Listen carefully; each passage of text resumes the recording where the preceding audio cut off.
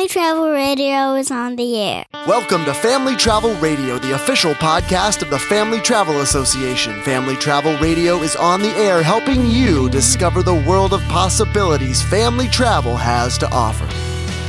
Hey there, my friend, Aaron Schlein here, and welcome to episode number 8 of Family Travel Radio, the official podcast of the Family Travel Association.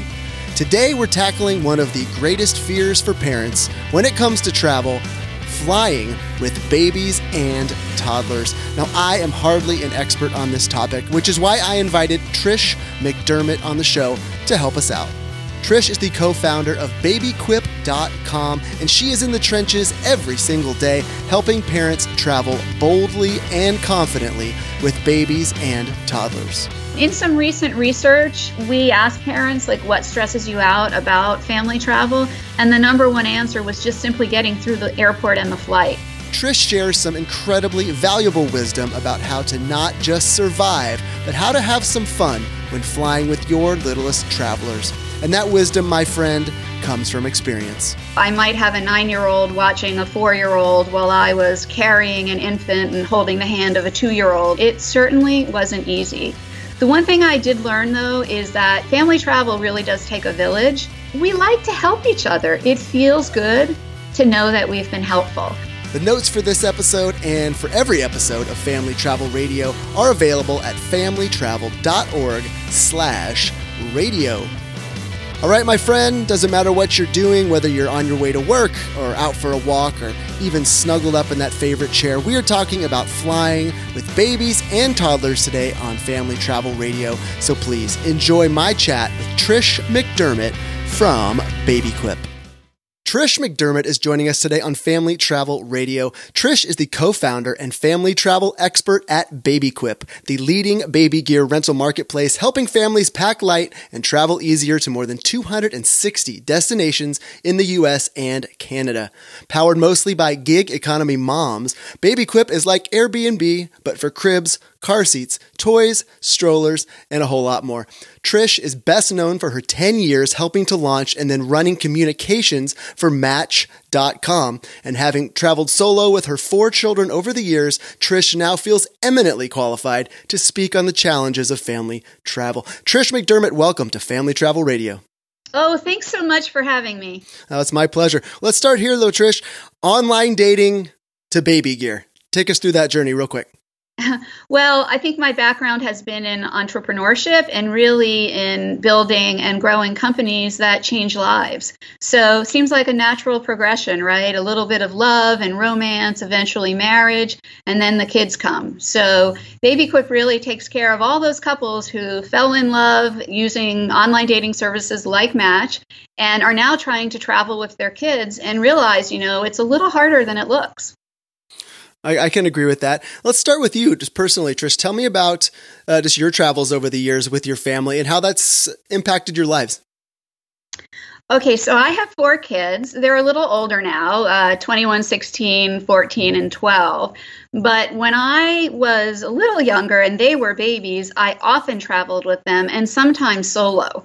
So, I might have a 9-year-old watching a 4-year-old while I was carrying an infant and holding the hand of a 2-year-old and somehow trying to get toys and books and games and pack and plays and clothes and beach gear, everything we needed to have fun at our destination. It certainly wasn't easy.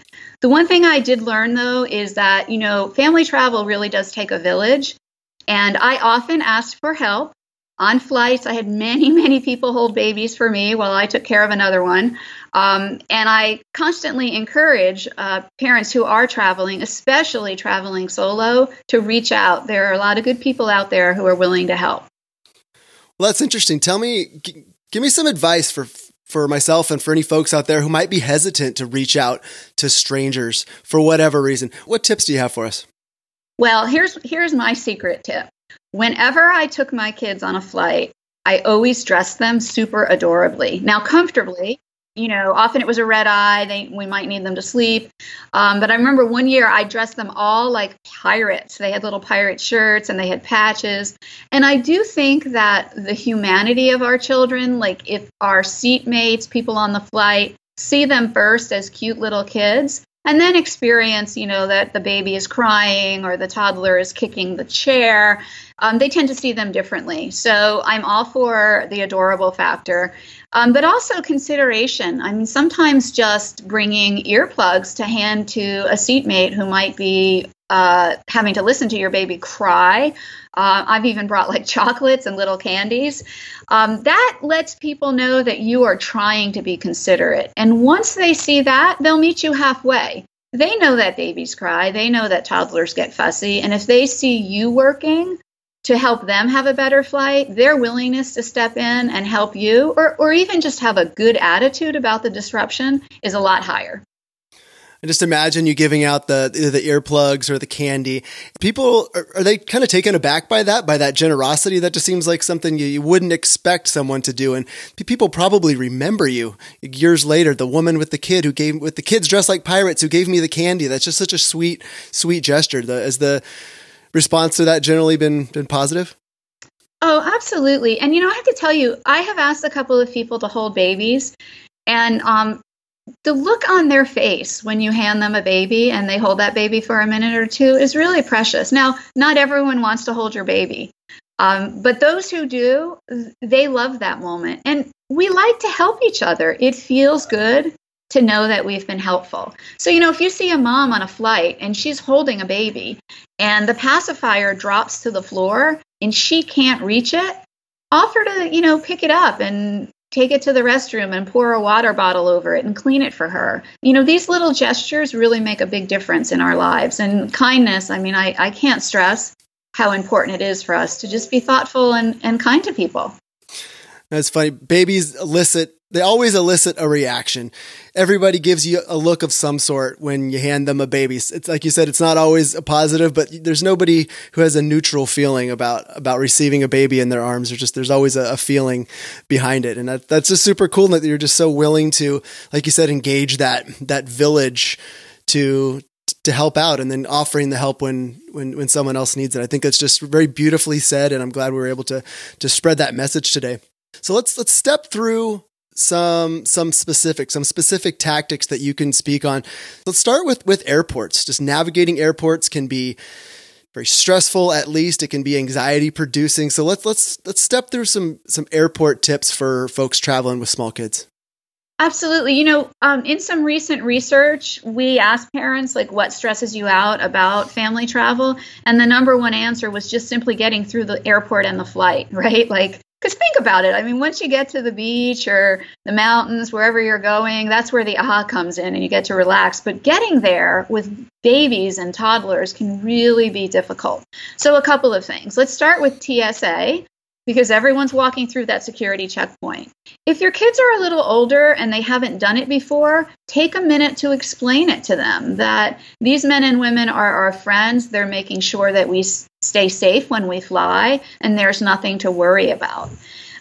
If you're going through TSA with another parent or another adult in your life, divide and conquer. So send someone through the line first, and then scoot your little ones through the checkpoint, preferably having them walk, because if you trigger the alarm and you're holding a toddler, then actually both of you can have additional search go on. So if your kids can walk through, it's a good idea to do so. And remember, families can often cut in line. If they see you with a family, you can ask and they'll often take you right to the front of the line.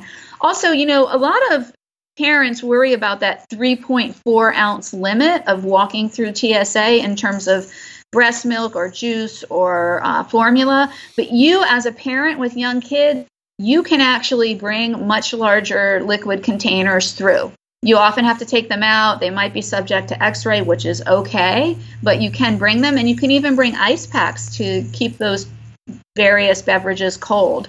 So don't think that you can't bring all of that with you. And we all know, if we're parents, that when a baby or a little one is thirsty or needs to nurse, it's important that we feed them as soon as we can. Absolutely. And that's golden advice there, that additional liquid that you can bring through with your children, because we learned that lesson It's a good lesson to learn that when we were traveling with our son when he was an infant, that we had, like you said, we had the breast milk and the water and all that stuff, and you can actually get that through beyond that 3.4 ounce limit. Huge to know. So folks out there who aren't aware that you actually can exceed those limits when you're traveling with the baby, now you know, thanks to Trish here. So talking about the flights, and specifically longer flights, and then I want to kind of get back into the airport situation again, into the international space.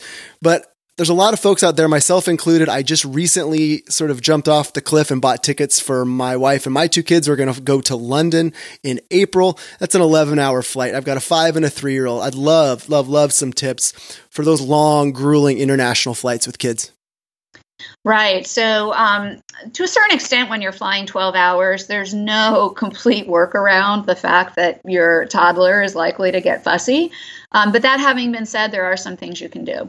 So to the extent that you can travel when your baby is likely to either be on his or her nap schedule or actually through the night is probably better. You know, even if you can get your child to sleep 5 or 6 hours, if in fact you're on a red eye, those are 5 or 6 hours when he or she is not looking for something fun to do on the plane, but stuck in their seat, right?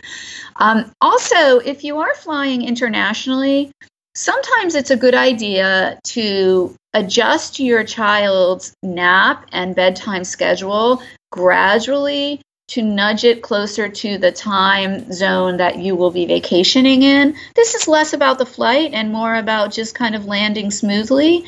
But you can, you know, especially if it's a 3-hour difference, but even a 6-hour difference, just changing nap times gradually, maybe the week before, can be helpful. I think where you sit on the plane, whether it's a short flight or a long flight, can make a difference. So if you're sitting with an infant and you have not booked the seat, you know, your infant is a lap baby, that's what you've elected to do, generally you don't want to sit in the aisle. Just much more disruption, more likelihood that someone's going to barge through with a large bag and conk you or the baby on the head. It's a little noisier. If you actually want your baby to sleep, then really sitting by that window seat might be better. Also just gives you a little more privacy for feeding and nursing. You also might want to check with your airline about their baby changing facilities. They seem to be a little different on different airlines and even on different planes. So, you know, changing the dreaded dirty diaper, you know, high in the sky, that can be a challenge. And so airlines that accommodate that better might be more preferable for parents. Do you know any of those off the top of your head? Like, give me an example. Like, give me an example of like the bottom of the barrel, the worst of the worst experiences, and then maybe a gold standard, if you can get specific as you can with airlines and even aircraft. Yeah, so, you know, I happened to just have a call with JetBlue the other day, asking them specifically what their accommodations are for changing babies. Because, you know, some flights have in the restroom like a little changing station that folds down. And so the woman I had on the phone checked, and she said on all of the planes that they are currently flying, they do have that accommodation. That made me like JetBlue. I thought, okay, somebody gets it, right? You know, sometimes there are social etiquette rules, right? I mean, could you change a wet diaper if, you know, you and everyone sitting in your row is all with your party and you have a little blanket? I think so. A dirty diaper, probably not, right? You expose a lot of people on the plane to that, so that's really not cool. Some of the the restrooms in the planes are just very, very small, and if you need 2 people, some parents feel they do, one to kind of hold the baby and one to do the work. That can get challenging as well. I mean, I think we as families who travel should continue to be talking to airlines about what do we do with babies, right? I don't know if you saw recently, but there was a woman on an international flight coming back from, I think she might have been in Sydney, flying to San Francisco in business class, and her baby was crying. And the flight attendant told her there was a rule that babies can't cry for more than 5 minutes on a flight. Or what? Well, exactly. I mean, those of us who are parents know that, you know, we can't always just turn crying off. And apparently this flight attendant insisted it was in a manual somewhere. And, the mother understandably was very disturbed by that. There's lots of ways we can help a parent who has a baby crying on a flight, but pulling out the manual and telling her it's forbidden is, probably not one of them. Yeah, you don't always have all the right answers to solve a problem, but I can pretty clearly tell you what you shouldn't do, and that's on the list.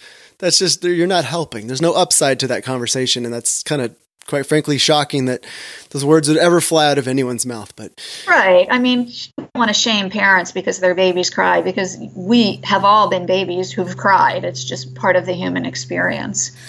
Well, and as a parent myself, and even before I was a parent, just being on a plane and watching parents with their kids, and I kind of sit more in awe, even if the kids are having a hard time, just that they're doing it, that they're there, they showed up, they're taking the trip, whether they're just going to see grandma or whether they're taking them across the world on vacation. It's just, they're doing it. And to me, it's very commendable. And I have a lot of patience as a fellow passenger. It's just the way I'm wired, but not everybody quite does. And you mentioned JetBlue, and I just kind of not make a JetBlue commercial, but they are doing some pretty innovative things, especially in the family realm. They have a program specifically for families traveling with children with autism, and they're a member of the Family Travel Association. So lots of good things going on at JetBlue. Certainly there's plenty of other airlines doing good things too, but JetBlue, since you mentioned them by name, I figured I'd kind of point that out as well. Going through the flight, again, the international flights, you talked about TSA here in the States. Once you're out of country, though, those security rules vary widely from country to country. Do you have any specific tactics or tips for managing security, immigration, things like that in other countries? Yeah, I mean, so sort of two issues. One is just the length of time, right? Sometimes just, clearing customs, if you're at a busy airport, can take a long amount of time, and your kids have been cooped up for a while. I'm a big believer in all forms of family travel, of the divide and conquer concept, that, one parent stands online, one parent runs the kids to the restroom or lets them, do cartwheels in the corner, gets them snacks, etc. And if you can think about how frustrated you might be waiting in line, it's really 2x or 4x for your kids, because they don't get it. They just want to be having fun. They want some food. They want to be outside. And then it's lots of regulations are different in different countries. That includes car seats. If you're flying with a car seat to another country, assuming that your American or Canadian made car seat meets the standards or is approved or will fit in the cars in those countries, you might be surprised. And so doing some advanced research, you can Google, there's some good articles I've come across where parents have already forged that territory and they're willing to share that information. But to the extent that you can have advanced knowledge so you're not surprised, I think that's really important. Also, car seats in general, not all car seats are approved for flight. If they are, they'll have a little sticker on them that says that. And sometimes flight attendants will look for those. And even the seat that you sit in, not all seats on a plane can accommodate a car seat. So we need to make those calls. I also think we need to encourage airlines to be more proactive in reaching out to families who are traveling and helping us understand how we best navigate the flight, right? Information is our friend. Well, let's put that intention out into the world, Trish. Be as specific as you can. What information would you like to see coming our way from airlines?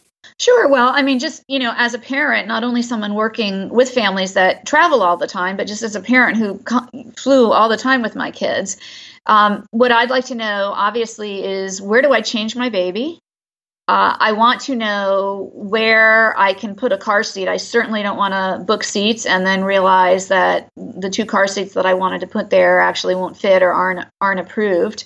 I like to know, is there near my gate a little kiddie play area? Some airports have done some really innovative things with just, creating like little fun zones where kids can get their yayas out, right? Have a little fun, pass the time. So they're not sitting in a chair for an hour and a half before they get on a plane and have to sit in a chair for another 5 or 10 hours. So, I mean, I'd really love to see the airline industry, and I raise my hand, BabyQuip is willing to work with them to do this. To really think through family travel and, to help parents have the information they need to be successful when they fly, to make flying fun.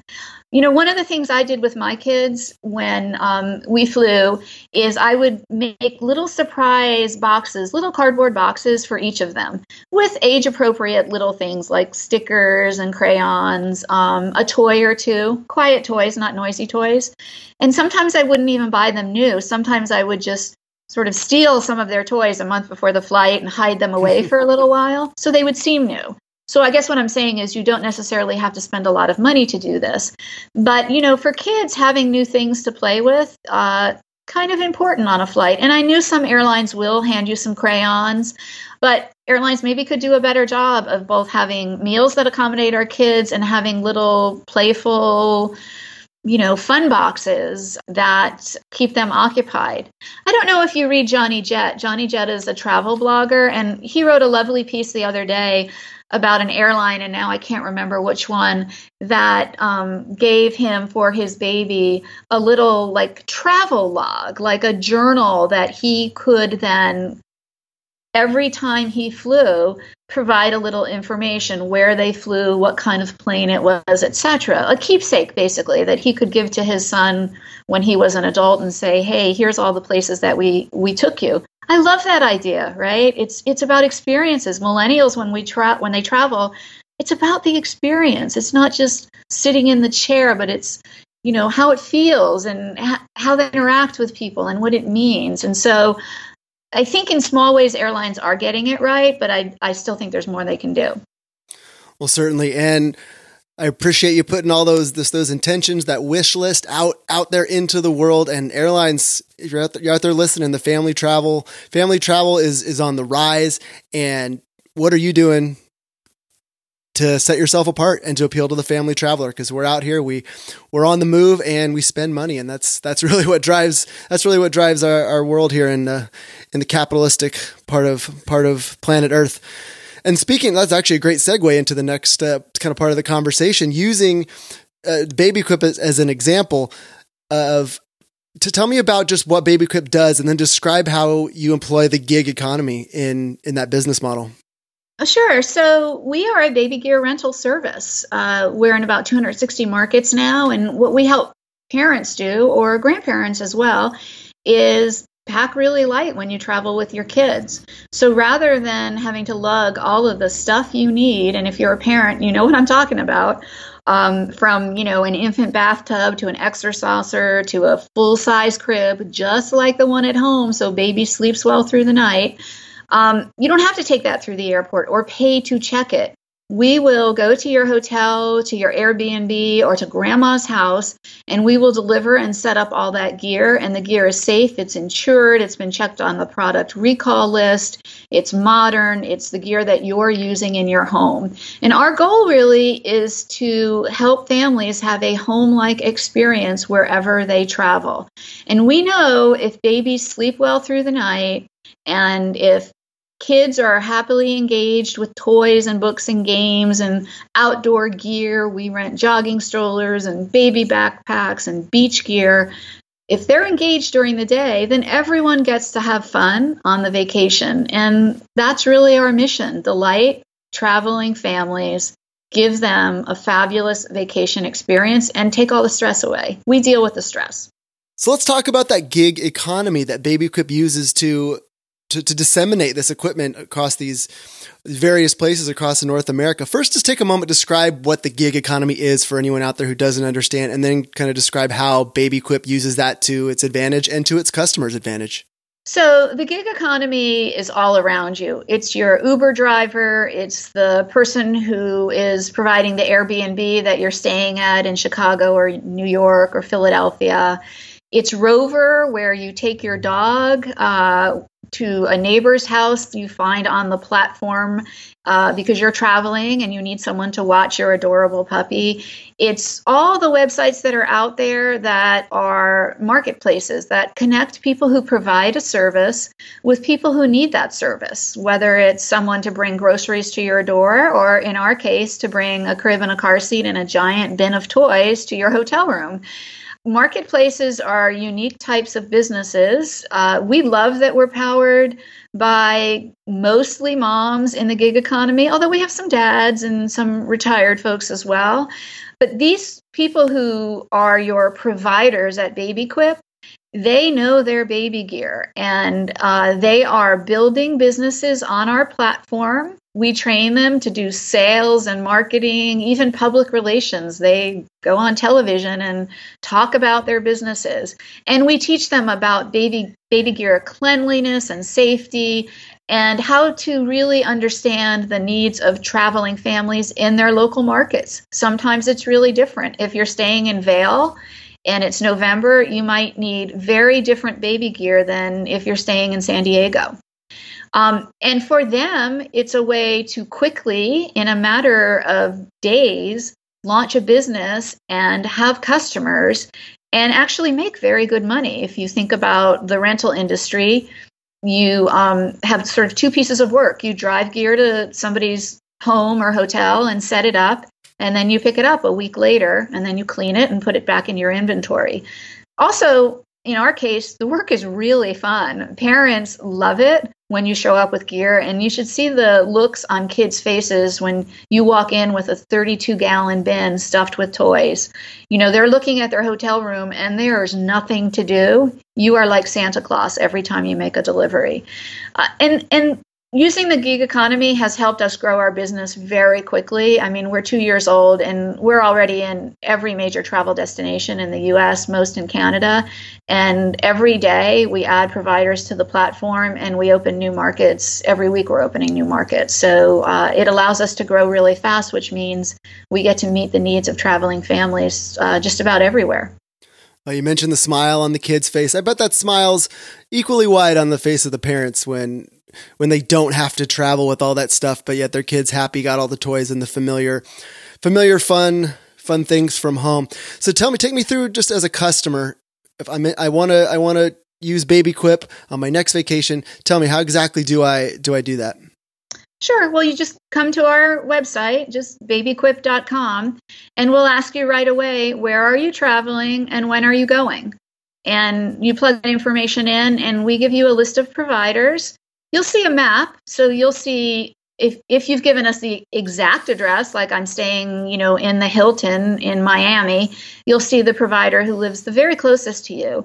But we let you pick providers because some specialize in all organic bedding or high-end or outdoor gear. So you can look through the providers and see who has the gear that you're interested in. Most of us have somewhere between 40 and 60 pieces of gear, and then we also have packages. So a package might be for an infant, like a crib and a monitor, a video monitor and a car seat, and, maybe an infant bathtub, right? And you can buy that as a package as well. We also do holiday packages. So during the winter holidays like Christmas or Hanukkah, we'll bring a menorah and candles or a Christmas tree and stockings to hang by the chimney with care, really so that you can have that home-like experience, including a major holiday wherever you are. What about for cruises for folks down in Florida or Southern California? Do you guys work with any of any cruise passengers? So we have provided gear for cruises. We're very interested in working with the cruise lines because we can also specialize in gear that's a little smaller, that is likely to fit better in a cabin. Again, if you're bringing children on a cruise, even if it's a very family-friendly cruise and there are children's activities and play areas, at some point you're sitting with that toddler in your cabin, and having that cabin geared up to accommodate his or her needs can be a game changer on a cruise. Yeah, 100%. Couldn't agree with you more. And yeah, that's a huge value to provide. And I would imagine that you should be able to get some traction with those cruise lines because it feels like it's a win-win-win all the way around. Nothing but good stuff. Trish McDermott, you have just been just dropping knowledge on us, dropping value on us from the very get-go here in this interview. Really appreciate you taking the time on Family Travel Radio. And my friend, if you want to rent some baby gear, high quality stuff using the gig economy for your next trip, head over to babyquip.com. That's BABYQUIP.com. Trish McDermott, thanks so much for taking the time today on Family Travel Radio. Oh, thanks so much for having me. I've really enjoyed it. Yes, indeed, my friend. Thank you so much for tuning in. I hope you enjoyed this episode of Family Travel Radio. I want to give a special thanks to Abe in Carmichael, California. Thanks to Abe for providing the intro to this episode. Once again, the notes for this episode are available at familytravel.org/radio. Tons of links and all the resources we chatted about today with Trish McDermott from Baby Quip. They're all right there in the show notes at familytravel.org/radio. All right, my friend, we are going to see you again next time. This is Aaron Schlein, and I am signing off.